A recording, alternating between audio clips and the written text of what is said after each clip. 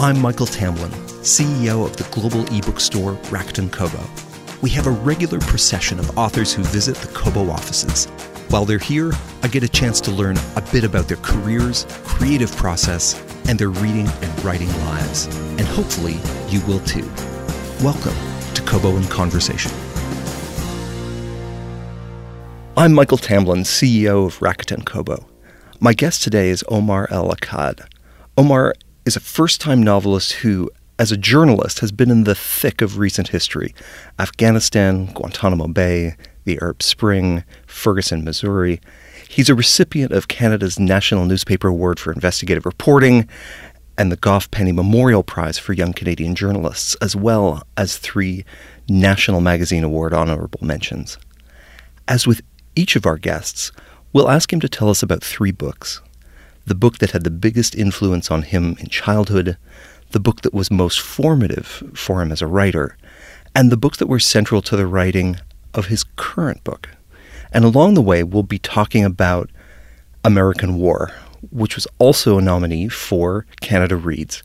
Omar El-Akkad, welcome to Kobo. Thank you so much for having me. American War gives us a United States torn apart by climate change, North versus South violence, a man-made plague. People are refugees, are displaced, are on the move. Our characters grow up in refugee camps and detention centers.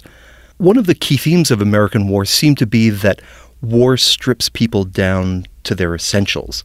In peacetime, we have the luxury of being different, but when everything is taken away, we become more and more the same. Why was that something that you wanted to explore? Because I had spent a significant portion of my adult life, and certainly the 10 years I spent as a journalist, watching the kind of mass delusion that assumes otherwise. Which is to say, when people ask why I started writing American War, the closest thing I have to a Genesis story is this very vague recollection I have from many years ago of watching this interview, but it was an interview with a foreign affairs expert. And the interview was taking place in the immediate aftermath of a set of protests that had happened in Afghanistan. Local villagers were protesting against the U.S. military presence. And the question that was put to this gentleman was something like, why do they hate us so much? And as part of his answer, he noted that, sometimes the special forces have to go into these villages and conduct nighttime raids looking for insurgents. And when they do this, they'll sometimes ransack the houses or hold the women and children at gunpoint. And then he helpfully added, and in Afghan culture, that sort of thing is considered very offensive. I thought, name me one culture on earth that wouldn't consider this sort of thing offensive. And that's when I first started thinking about this idea of taking the conflicts that have defined the world in my lifetime. And these are conflicts in which Western and specifically U.S. involvement has either been indirect or from a great distance, and recasting them as elements of something close to home. And I couldn't think of anything closer to home than a civil war where you're fighting yourself. The whole point being to say, no, these people aren't behaving in some kind of fundamentally foreign or exotic way. There's a line in the book that says the universal slogan of war is, if it had been you, you'd have done no different. That's sort of the thesis statement of the book, and that's what I wrapped the story around. Tell me a bit about the book you were reading when you were writing American War. This is a strange one. Nobody ever guesses this one. The book that influenced me the most when I was writing American War is a book called Let Us Now Praise Famous Men by James Agee. Photos, I believe, by Walker Evans. So this book is it's nonfiction. What happened was Agee was dispatched by a magazine to go into the South and write a magazine feature about Southern sharecroppers. This was around Depression era, sort of 20s, 30s. And so he goes down there, and he lives with 3 families for a significant period of time. And then he comes back to the magazine, and instead of giving them a magazine article, he's given them something like 600 or 700 pages of text. And they say, get the hell out of here, we're not going to run this. This is not what we asked for. So instead they end up publishing this book. It's a doorstop of a book, borderline unreadable, very self-indulgent in places. But it also is the finest example I've ever seen of somebody taking the time to really detail the minute portions of a life that doesn't have much volume. These sharecroppers had no agency. They had very little say over what they did and what was done to them. And this guy would spend 20 pages describing a bedroom, and he would spend 10 pages describing the breakfast ritual. And there's a reason the first half of American War is very, very slow, is because I sat there and described the hell out of everything, because I was in the middle of reading this book, and I was fascinated by the fact that Agee found it vital to put this down on paper and say, this is the life. This is the life that's very easy to ignore. Later on, I went and read his famous novel, A Death in the Family, which pound for pound is the most beautiful novel I've ever read. Every sentence in that book is magic. He's an incredible writer, but that book, Let Us Now Praise Famous Men, really sort of fixed my worldview when I was writing American War. You've described James Agee as someone who makes small voices loud. Is the main character in your book, American Wars, Sarah T. Chestnut, is she one of those small voices made loud? Very much so, I think. One of the things about the book is that there's no character in the book that the reader can side with and not assume some amount of moral debt. There's no good guys and bad guys and a big dividing line between them. Surratt is certainly a case example of that. She's a very different human being at the end of the book than she is at the beginning, and much of the book is centered around that transformation. It's centered around how somebody can go from being a fundamentally good and decent human being to being the exact opposite. And my whole point is not to make someone sympathize with her or like her or apologize for her. I simply want them to understand how she gets to the place where she ends up. And so in that sense, not only Surratt but her entire family are voices that most of the time you don't hear. In wartime, you don't hear these kind of voices. You don't hear the voices of the displaced, of people who've lost family members, of people who've lost their homes. And so a lot of the book is about inversion, and one of the things I inverted was to take that very quiet, what would in a typical wartime situation be a very quiet voice, and turn it into the loudest voice in the room. The book encompasses, as you say, insurgency, refugees, both terrorism and the conditions that make terrorism take root, all things that I imagine were either in the background or in the foreground as you were covering places like Afghanistan and the Middle East and Guantanamo Bay. Were there certain experiences that you had as a journalist, whether events or emotions, that you absolutely wanted people to experience in American War? There were. I mean, my journalism influences the book in a number of ways, one of which is very superficial, the scenery of the book. For example, the layout of the refugee camp in the book, those tents look a lot like the tents in the NATO airfield in Kandahar, and a place called Camp Justice in Guantanamo Bay, which is where they put the media when you go down there. So on a very superficial level, there's a wastewater ditch in the book called Emerald Creek. That's a real thing. You're walking around the NATO airfield in Kandahar. You can smell it from 10 miles away. It's awful. But there was also the sort of residual experiences of those assignments, things I couldn't get out in a work of nonfiction. And those were much more slow-burning things.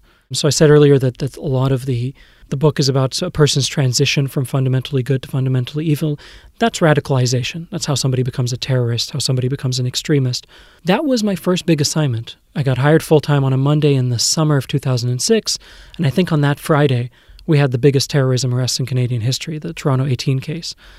And I spent the next 2 years of my life writing about how a bunch of kids, and some of them were kids, some of them were 17 years old, from Mississauga, suburban upbringing, the most boring sort of existence, regular suburban life, could go from trying to figure out who to take to the prom to building detonators off of YouTube videos.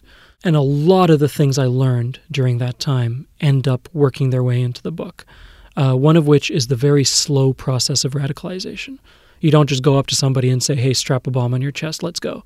You start very, very slowly. You pick at their insecurities. You find the things that they are most insecure about, whether that they don't feel they're being religious enough or they don't feel they belong in their school or, whatever it is, and you chip away at it very, very slowly. And that formed the basis of Surratt's radicalization in the book. But that was all from covering this one news story for 2 years straight. And in that process you described, there's also this creating of new histories or of alternative histories to help reinforce that radicalization and that narrative. Was that something that you uncovered as you were doing those interviews and as you were piecing together how that radicalization took place for those young men? Sure. I mean, it's a cycle, and it's a cycle that feeds off of itself. So I rewrote the opening chapter to American War about 12 or 13 times. Most of the middle is pretty much the way it is, but the beginning and the end I rewrote over and over and over again. The very first opening line of American War in the first draft was something like, revenge is recursive. And it was about this idea of, why did you bomb their house? Well, because they killed my cousin. Why did they kill your cousin? That sort of thing. And there was one time I was covering this story of the minute details of radicalization, how it happens, how these recruiters or mentors, radicalizers, get people to do ultimately what turn out to be very, very evil, destructive things. And I was being told this anecdote about one of these recruiters sitting one of these kids down and saying, hey, did you hear about what they're doing to your people in Kashmir and what they're doing to your people in Chechnya and Bosnia? And did you hear about this? And it was interesting because a couple of the things they slipped in had never happened. They were entirely invented. But you don't buy that kind of thing piecemeal. You buy it all or nothing. And so once you get into a place where you can talk about the atrocities that have been committed to our people, against our people here and here and here, you can insert some entirely made-up things in there. And once you get past a certain point, the overlap between fiction and fact is complete. And you're basically working in the field of make-believe. But you've achieved your goal. So that was a big part of it. And that was one of the things that stuck with me, is how once you get past a certain point of buying in, you're done. You're all in. You're all in. The journalist life is on deadline. You're in dialogue with sources, with subjects, with editors. A novelist life is both more solitary and more stationary. How was it making that adjustment? American War is the fourth novel I've written, but it's the first one that's ever left the hard drive. The first three I wrote, when I got done reading them, I decided they weren't very good, so I never really showed them to anybody other than my best friend, and that's why I did. But I never tried to get them published or anything. And American War was actually in the same boat. When I was writing it, I was still working as a journalist. I had no publisher, no agent, no book deal, no expectation it would ever see the light of day, which was liberating in its own way because you could just write, which is all I've ever been used to. Fiction has been my home since I was about 5 years old. It's the place I feel most comfortable. It's all I've ever wanted to do with my life.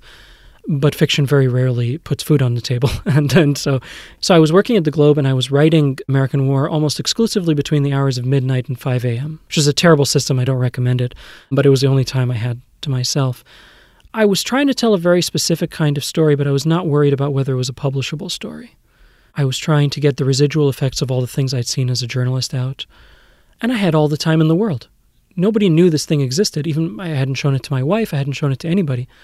And then one day I had a really bad day. When journalism's going well, and the Globe does a lot of really good journalism, you feel like you're changing the world for the better, simply by telling the truth, which is an incredibly empowering feeling. When journalism is going badly, you feel like you're rewriting press releases. And I had one of those days. So anyway, I had this long and somewhat disappointing conversation with one of my superiors. I hung up the phone, I said to hell with it.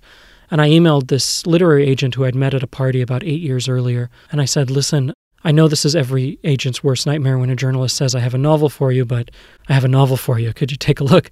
And she agreed, and 3 days later she came back and said, I know who would like this. His name's Sonny. He works at Knopf. So subsequently I looked up who this Sonny guy was, and it turned out to be Sonny Mehta, who runs Knopf, and I thought, well, we're wasting our time. I mean, this is...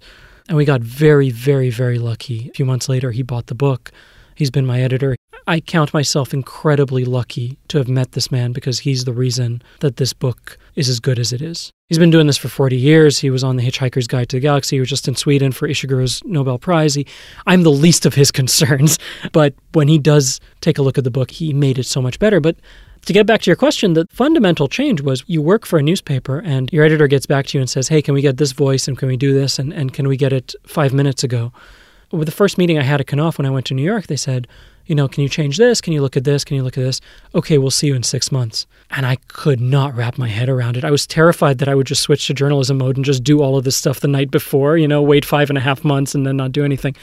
So it took a lot of getting used to. And even now, I'm much more comfortable with immediate deadlines and everybody freaking out than I am with long periods of time. It provides the momentum that gets things going and gets words on pages. Yeah, when you're as lazy as I am, you kind of, you need that sort of the sword hanging over your head. I think it's called the creative process. Sure, a lot of things are called the creative process. Tell me about the particular book that acted as inspiration to you when you were getting started in writing a novel. There's a number of books that stick out in my head when I was very young, and I was just starting to read, to be a reader.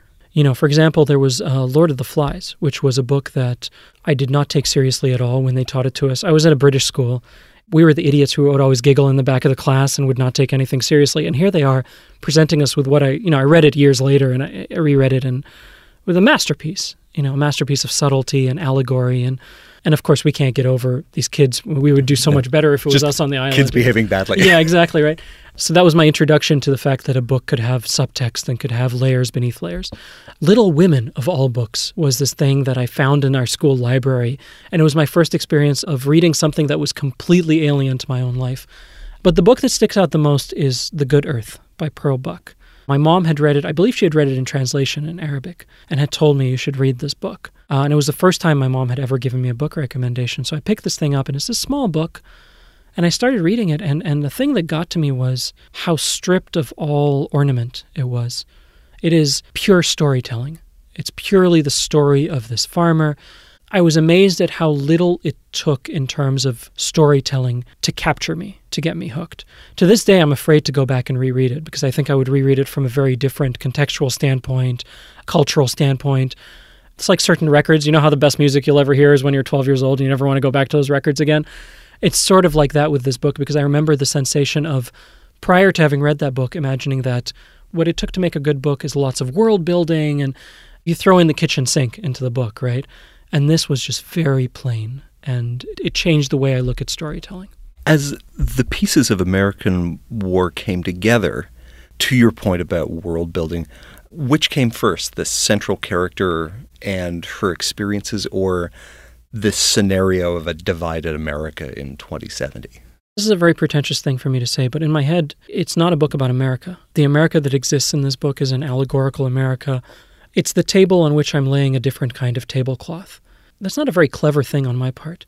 This happens all the time. It just happens in the other direction. I didn't learn that much about North Africa from watching Casablanca. It was understood that the place was the table and the tablecloth being laid on top of it was someone else's story, and all I did was sort of invert that. And so the very first thing when I started writing the book that was present was the thesis statement. There's no foreign form of suffering. Revenge is universal. Injustice makes us damaged and damaging the same way, regardless of where we come from or what we believe. And I still believe that thesis statement, but you can't really tell a good story when all you have is a thesis statement. And I was starting to find that out as I started writing. And then one day I was laying around in bed, and this image came into my head of a little girl pouring honey into the knots of the wood of her front porch. And that was the first time I saw Surratt. And as soon as she showed up, everything else took a back seat. And her story was going to be the central story of American War. Once that happened, everything came together in a way, and I just went at it. And the story got done a few months after that. You're nominated for Kobo's Emerging Writers Prize for 2018. And as you say, this is the fourth book written, first book published. What propelled you through 3 books on the hard drive to continue to write the fourth one? What's the engine that keeps those words coming out? I think a subconscious certainty that this is the only thing I'm any good at. You know, my wife and I took up guitar lessons recently. Turns out playing guitar is pretty hard, which we discovered about by a week and a half we had put the guitars away and sort of given up on that entire endeavor because we were very lazy. Writing is the only thing that regularly kicks my ass, and yet I keep coming back to it, which leads me to believe that, and I say this as somebody who's privileged enough to be able to decide what to do with his life. You know, I'm fortunate to have enough money in the bank that I can put food on the table, and I'm fortunate to be in this kind of position where I can say, well, what should I decide to do with my life? I am cognizant that many people don't have that opportunity. But if I'm thinking in that way, this thing that continuously beats me up and yet I keep coming back to it leads me to believe that this is probably what I should be doing with my life. I'm not very good at much, but I'm a pretty good writer, and my tolerance for suffering is highest when I'm writing. An excellent quality always right. in a writer. Omar El-Akkad, thank you so much for joining us. Thank you. That's it for this episode of Kobo in Conversation, a podcast about books and the authors who write them. To discover the books you just heard about, or to follow us, please visit www.kobo.com/conversation. This podcast is produced at the Kobo Audiobook Studios here in Liberty Village in Toronto, Ontario, Canada.